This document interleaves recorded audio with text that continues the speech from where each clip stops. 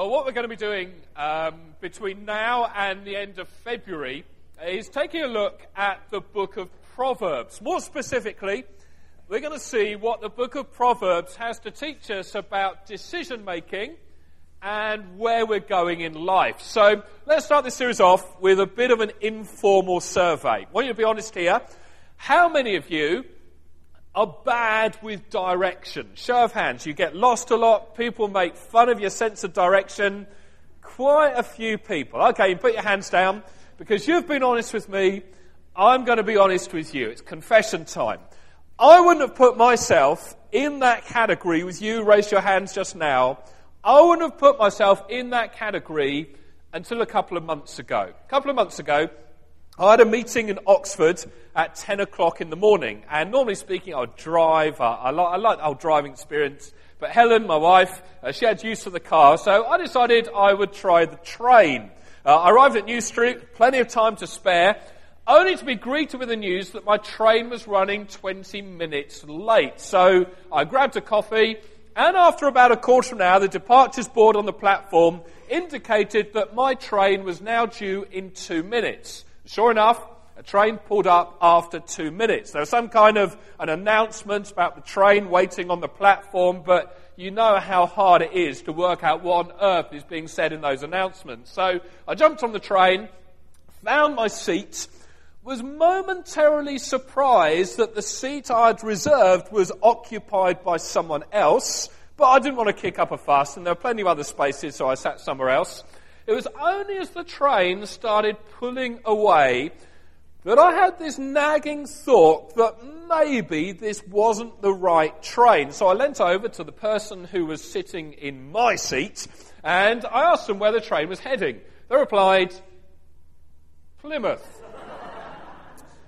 Now, my geography isn't great, but I know enough to know that by no stretch of the imagination would Oxford ever be en route to Plymouth. So my heart sank because I knew that I was on the wrong train. Never mind, I thought, I'll jump off at the next station and get the next train back to New Street. It shouldn't delay me too long.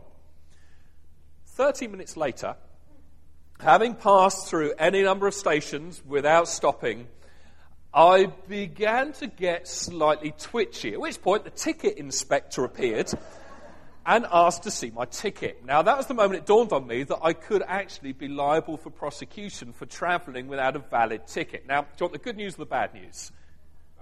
Bad news. I'm going to give you the good news first.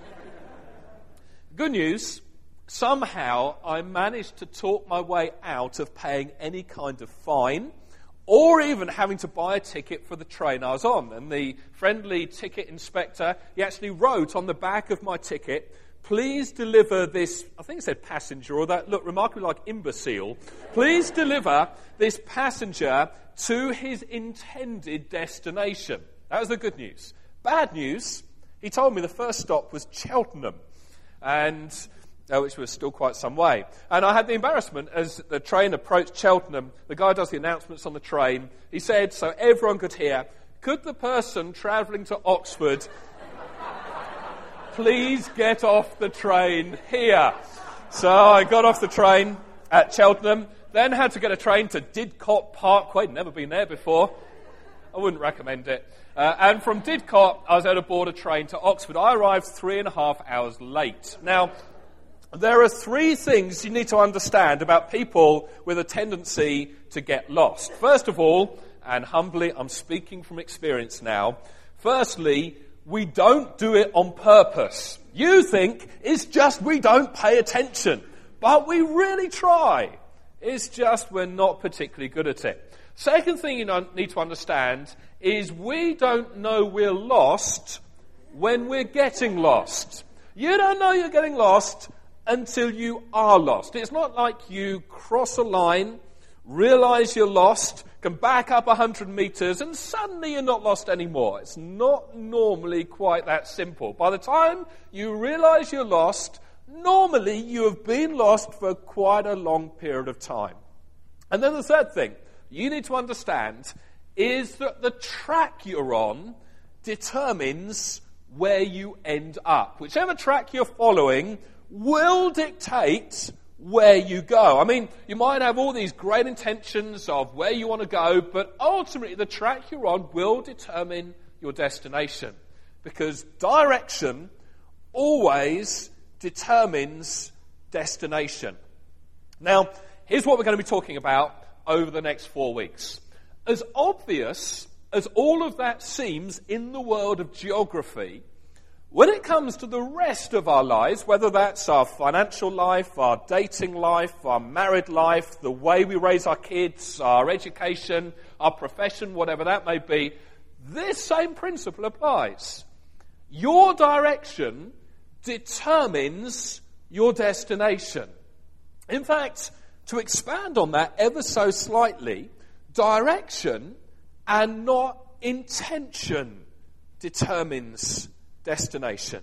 Well, think about it. If you were to load up your car with surfboards and all your beach kit, and you were to head north up the M6, you would never get to Cornwall. You might have planned for a trip to Cornwall. You might have packed everything you need. You might have worked out what you'll do when you get to Cornwall. You might have told all your friends that's where you're heading before you set off. It doesn't matter what you believe, whether or not you've prayed, regardless of all your intentions, if you head north up the M6, you won't end up in Cornwall. Now, we know this is true when it comes to driving somewhere. It's pretty obvious. Those who are taking notes, I can see, haven't actually taken any notes yet. This is pretty obvious stuff. But when it comes to other areas in our life, it's like there's a total disconnect. Whether it's your health, your profession, your finances, your relationships, your direction, not your intention, not your hopes, not your dreams, not your prayers, not your beliefs, your direction ultimately determines your destination. And at multiple levels in our life, we're all either victims or participants in this whole principle. Now, we're going to be talking about this for a number of weeks. And the reason is, it's my biggest concern. The thing that is driving all of this is that I continue to see this big gap, this gaping chasm between where people want to end up in their lives and the routes they seem to be choosing. I'm telling you, I talk to so many people who have hit problems in their marriage, in their finances, in their career, and you listen to them tell their story, and they're so brokenhearted over where they've ended up. But when you listen to them talk about the track they chose to follow, you kind of think, what did you expect? I mean, there's this contrast between my hopes and my dreams and where I wanted to end up and the track I chose and where it inevitably took me. And now I find myself so brokenhearted, find myself so devastated, even angry at God because I'm not where I wanted to be. But all the time, the key question is, why on earth did you head down that track? I'll tell you why. It's because I think we still think intention. We still think our hopes and our dreams somehow magically trump the decisions we make on a day-to-day basis. But the truth is, the direction we're heading in trumps our hopes and dreams and all the good intentions we have. Every single time, the direction we choose determines our ultimate destination. Now, to make this hopefully a little bit clearer, I want to go to a passage of Scripture that tells us what I think is a pretty interesting story about a very specific track. We're going to talk about all sorts of different tracks. This is a very specific track, but it does illustrate the principle. So if you've got a Bible with you, if you haven't already turned to the book of Proverbs, maybe you could do that now. We're going to be looking today at Proverbs chapter 7. While you're finding it, I want to tell you what's going on in this passage. This chapter of Proverbs was written by a guy called Solomon. Solomon was probably the wisest man in the world. And he tells us this story. We don't know whether it's a true story or more of a parable. But Solomon is standing at a window. He's looking down at the street. He sees a guy walking along. And he realizes that although he knows the outcome, this guy's journey is going in, this guy is completely oblivious. Now, I suggest this has probably happened to all of us at some stage in our lives. Show of hands again. How many of you have ever witnessed a road accident? Okay, again, quite a few of you. Got a kind of graphic that's going to come and illustrate the thing. Maybe you've seen it coming. Two cars about to collide. Haven't seen each other. And for a split second, you know the future. In that moment, you were kind of like God. You saw what was going to happen. Or maybe if you're a parent, you've seen your toddler move in a certain direction. You can see what's about to happen. There it goes. Crash! Every once in a while, we get this snapshot of someone's destiny, where we get this snapshot of where someone's going to end up. It might just be for a moment. But all of us have probably been in a situation where we had at least an inkling about where someone was heading. Or we had just this hunch about what was going to happen to someone before they did. And that's what happens here in this passage. So Solomon narrates this guy's journey, and in doing so, he illustrates this simple principle that every track has a destination, and the direction someone chooses determines their destination. So I'll just read you this story. I'm hoping it will kind of make sense as we go along. Proverbs 7, we'll start out in verse 6. At the window of my house, I looked out through the lattice. I saw among the simple, I noticed among the young men, a youth who lacked judgment. Now, let's just pause there. There's a lesson here. I'm not going to spend a whole lot of time on it. It's not my main point today. But you see, all youths lack judgment. And the reason is not because there's anything wrong with youth. It's just that judgment tends to require time and experience, and young people don't tend to have a whole lot of time or experience. So consequently, young people tend to lack judgment. So, if you're a teenager here, or just about a teenager, the reason why your parents sometimes come down on you is because they have perspective that you don't have. There are times when they think you lack judgment. Now you might think, well, I might lack judgment, but look what you're wearing. But the truth is, as bad as your parents dress, they do have time and experience, and usually speaking, time and experience help them to make good judgments. So Solomon looks at this youth, walking down the street, and recognizes that he does lack judgment. Verse 8, he was going down the street near her corner, walking along in the direction of her house at twilight, as the day was fading, as the dark of night set in. Now, you don't need to be a Bible scholar to anticipate where this story is heading. Here's this youth walking down the street. The sun is slowly setting. He's heading towards this woman's house, and in the back of his mind, there's a soundtrack playing. I don't know, it might be Black Eyed Peas, I've Got a Feeling Tonight's Gonna Be a Good Night.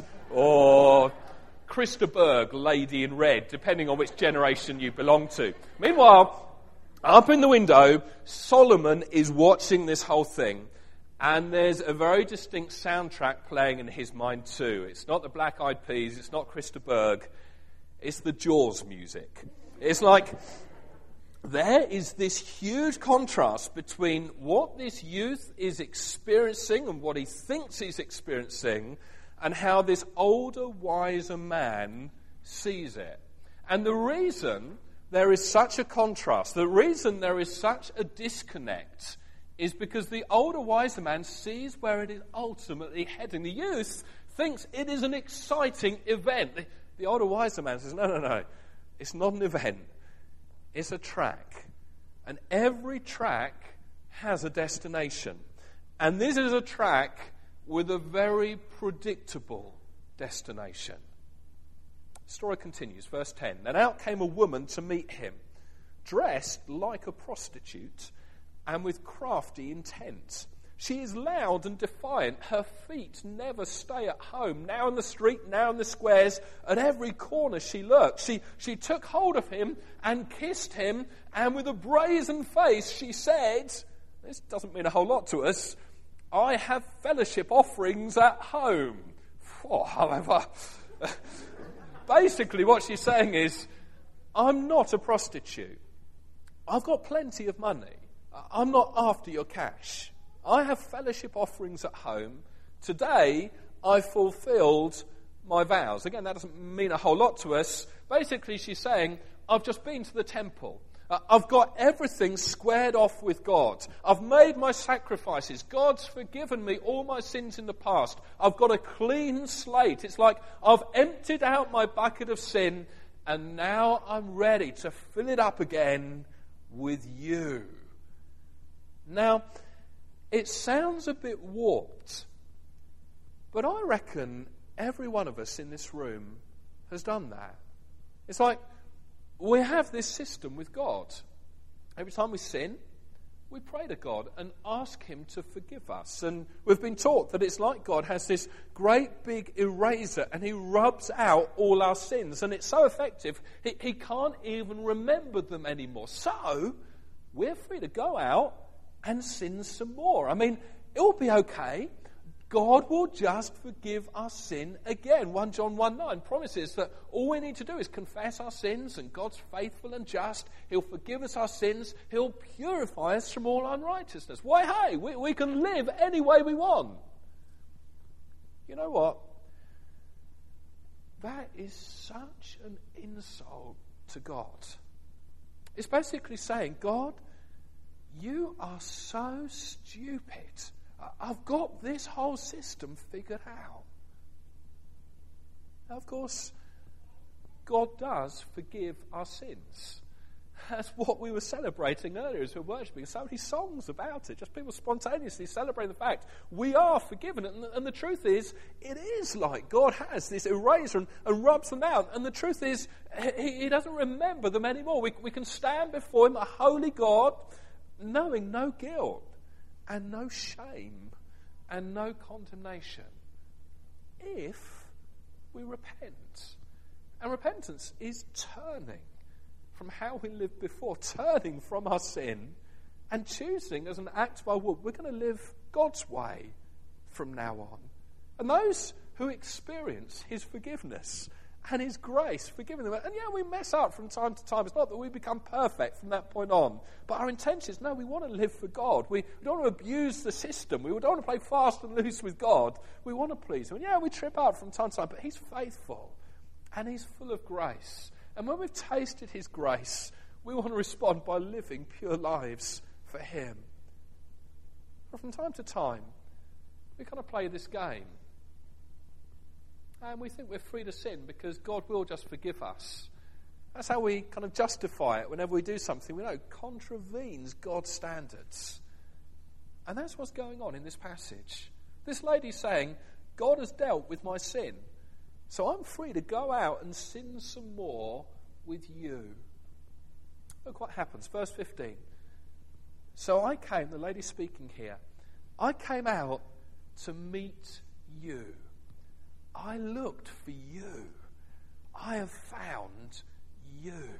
And this guy, this youth, he's thinking, you came out looking for me? Wow, I'm so special. I'm the man of her dreams. I'm unique. This is unbelievable. I walked this way in the hope that maybe I'd catch just a glimpse of her, and here she is looking for me. Verse 16, I've covered my bed with coloured linens from Egypt. I've perfumed my bed with myrrh, aloes, and cinnamon. Come, let's drink deep of love till morning. Let's enjoy ourselves with love. He's thinking, this is unreal. This is the stuff music videos are made of. I can't believe this is happening to me.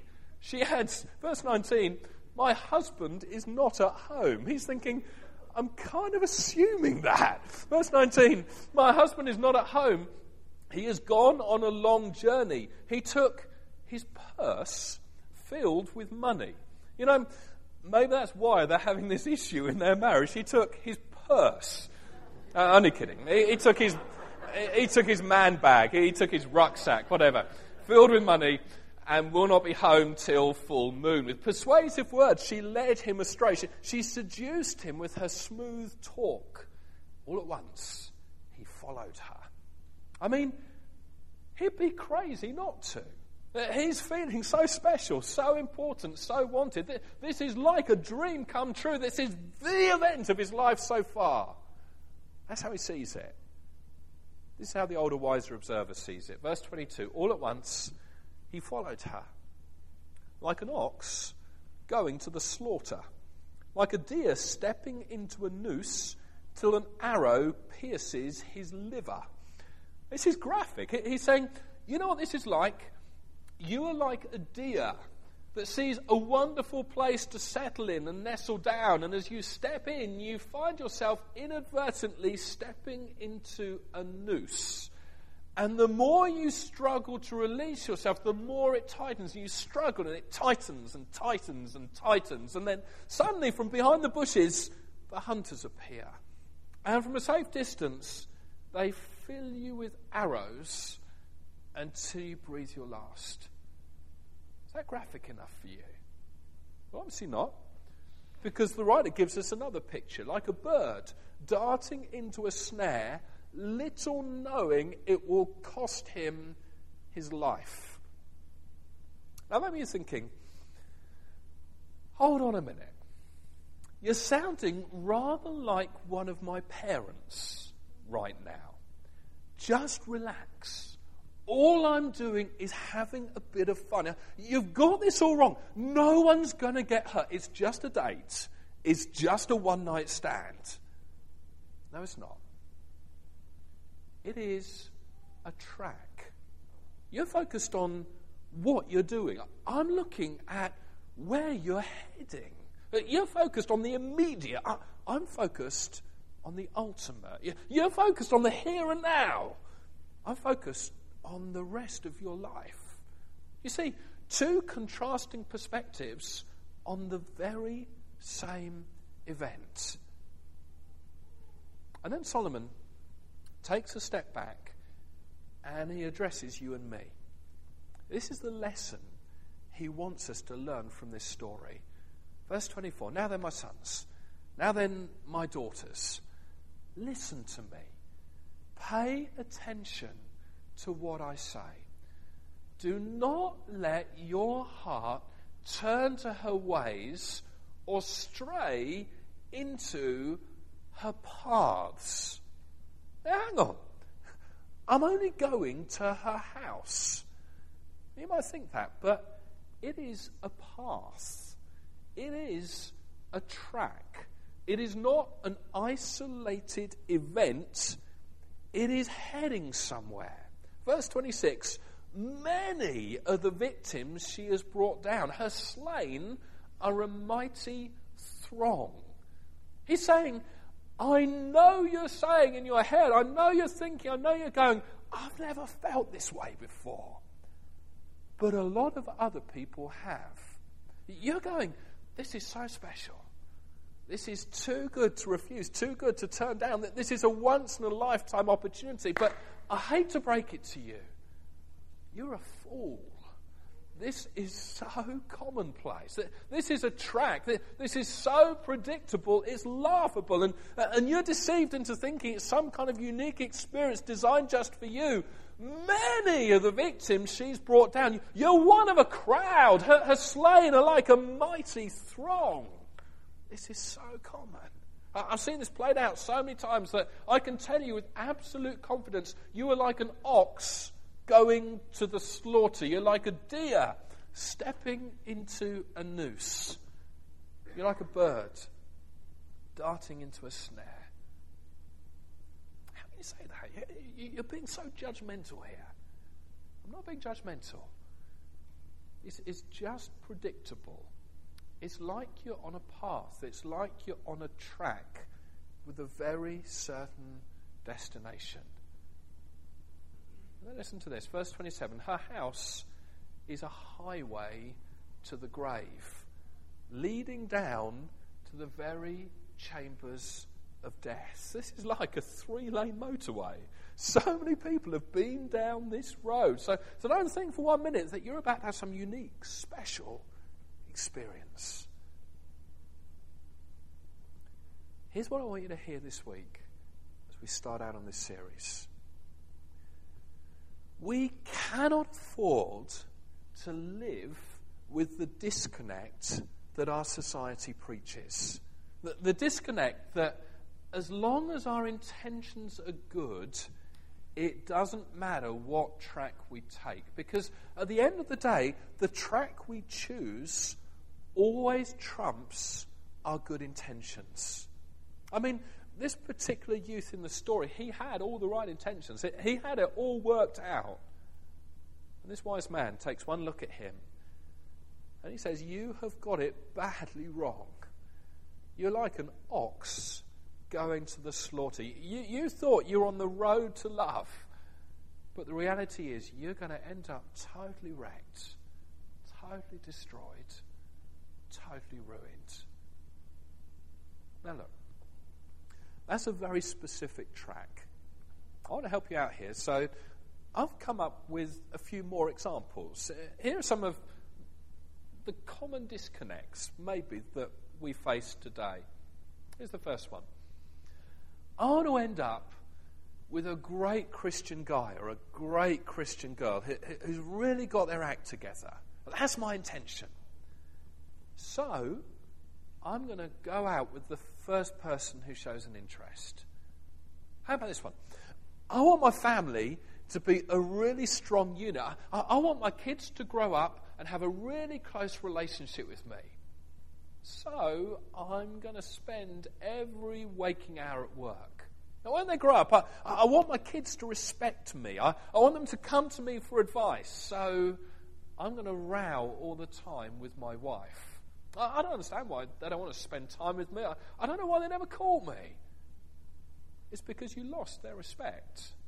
That's the way that track goes. You think you'll be the exception, but you won't be.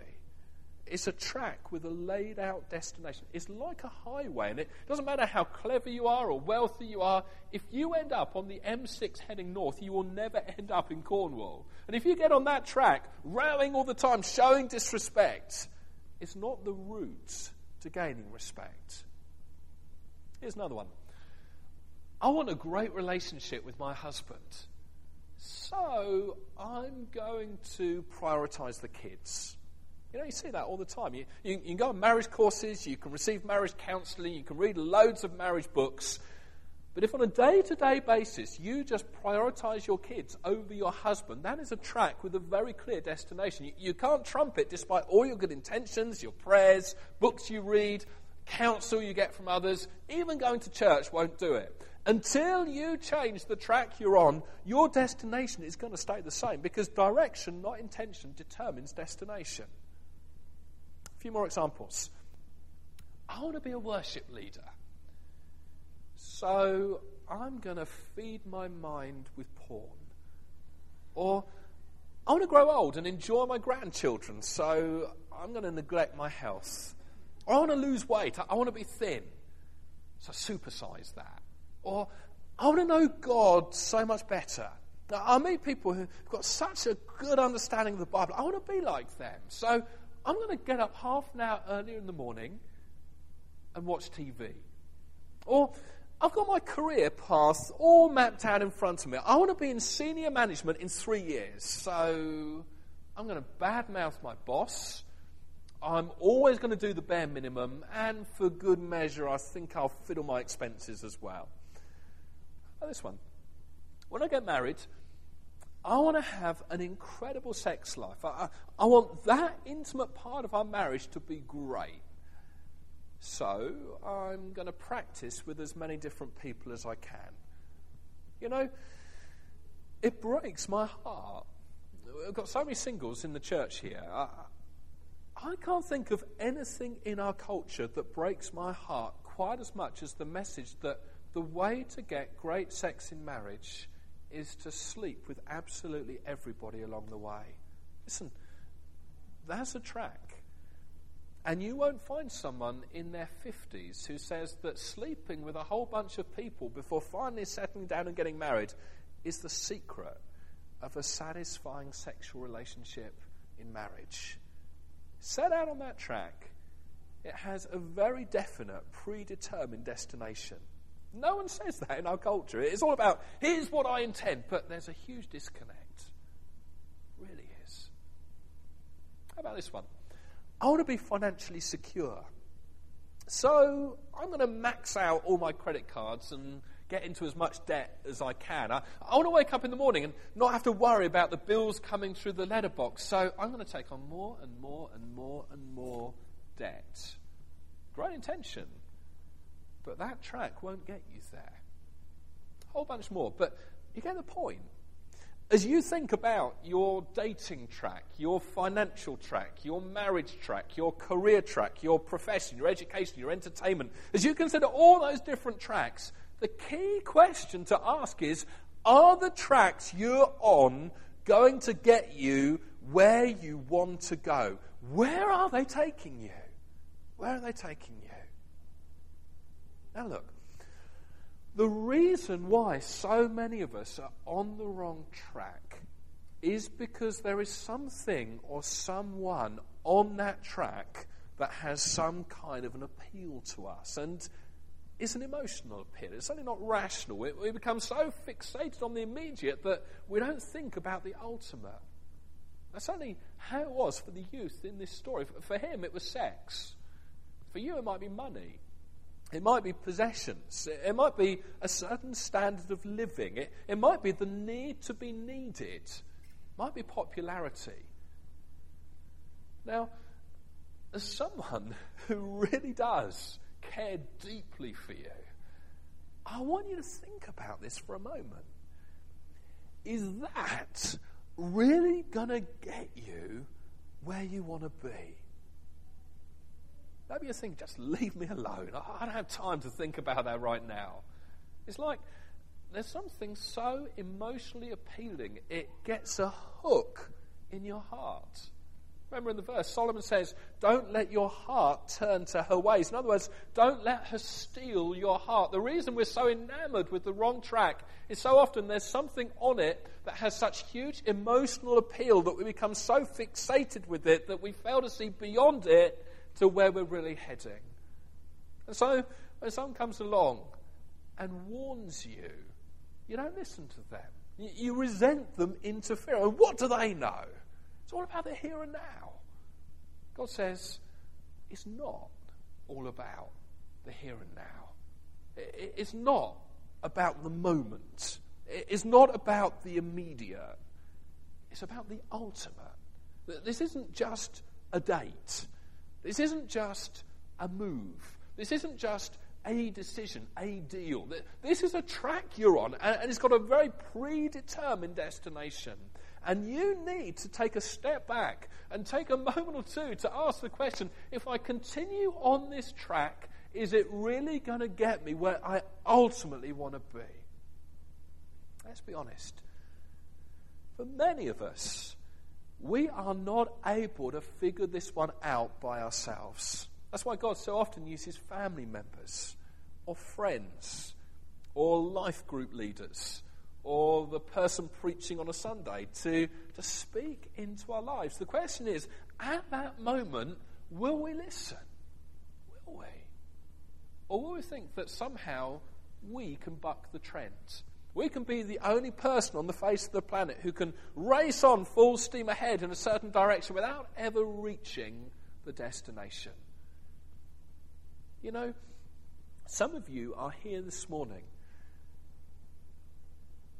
and you're only just beginning to reap the rewards of what I've been talking about today. You've maybe been on the track of following God faithfully for year after year, and only now are you beginning to experience something of the incredible benefit and blessing of this faithfulness. Some of you, you've been on the track of forgiveness. You've been hurt. You've been wounded. And you just decided, I'm not going down that track of bitterness. So you're forgiven, and you're forgiven, and you're forgiven, and you're forgiven. And you're just beginning to experience the benefit of being a grace-filled person. Or maybe you've chosen to be financially responsible and you've driven smaller and you've lived smaller and you've not dressed as nice and you've stayed out of debt and you've been a steady plodder just staying on that track, and you're finally beginning to reap some of those rewards. It's not like God blessed you overnight, but because you chose to stay on the track of living within your means, you have now reached the destination. All around you, people are struggling with the economic downturn. You're financially secure. You see, it's a principle. Direction determines destination. Direction not intention, determines destination. So here's the question. When you think about your life, you think about your spiritual life, your relationships, your finances, what track or what tracks are you on? Where are you heading? And is the track you're on really going to take you where ultimately you want to be? Maybe recently someone's trying to warn you. You've ignored them. Maybe someone's trying to point ahead to where your life's going, and you've thought, I'm smarter than that. Well, what happens to everyone else on that path isn't going to happen to me. Even though everybody else seems to end up in that particular destination, somehow you're going to avoid it. But you can't. It's a principle. Direction determines destination. Direction, not intention, determines destination. So the question is again, what about the track you're on? And where's it taking you? What direction are you going in? Morally, relationally, in your marriage, in your finances? What track have you chosen? And is it possible that now's the time, this is the moment to bring about a change of course, a change of direction? Next week, we're going to come back for part 2, and we're going to look at how to do that, how to go about changing direction. Part 3, we're going to learn about how to avoid making stupid mistakes, stupid decisions. And in part 4, I'm going to outline some of the common distractions that can pull us off track. But for now, I want to close with this. I know that for many of us, this impacts us in different ways. For some of you, even now, you're breathing a huge sigh of relief. You thank God for 5 or 10 or 15 years of doing the right thing, of serving God faithfully. For others of you, you've begun to arrive at some pretty unpleasant destinations. Maybe you've been mad at God. Perhaps you've been mad at someone else. Maybe you're even now mad with yourself. Why could I be so stupid? But this week, would you just begin to let this simple principle take root in your life? And would you ask God to give you the insight to see where you are and where you're heading, and to give you the courage you need to do something about it?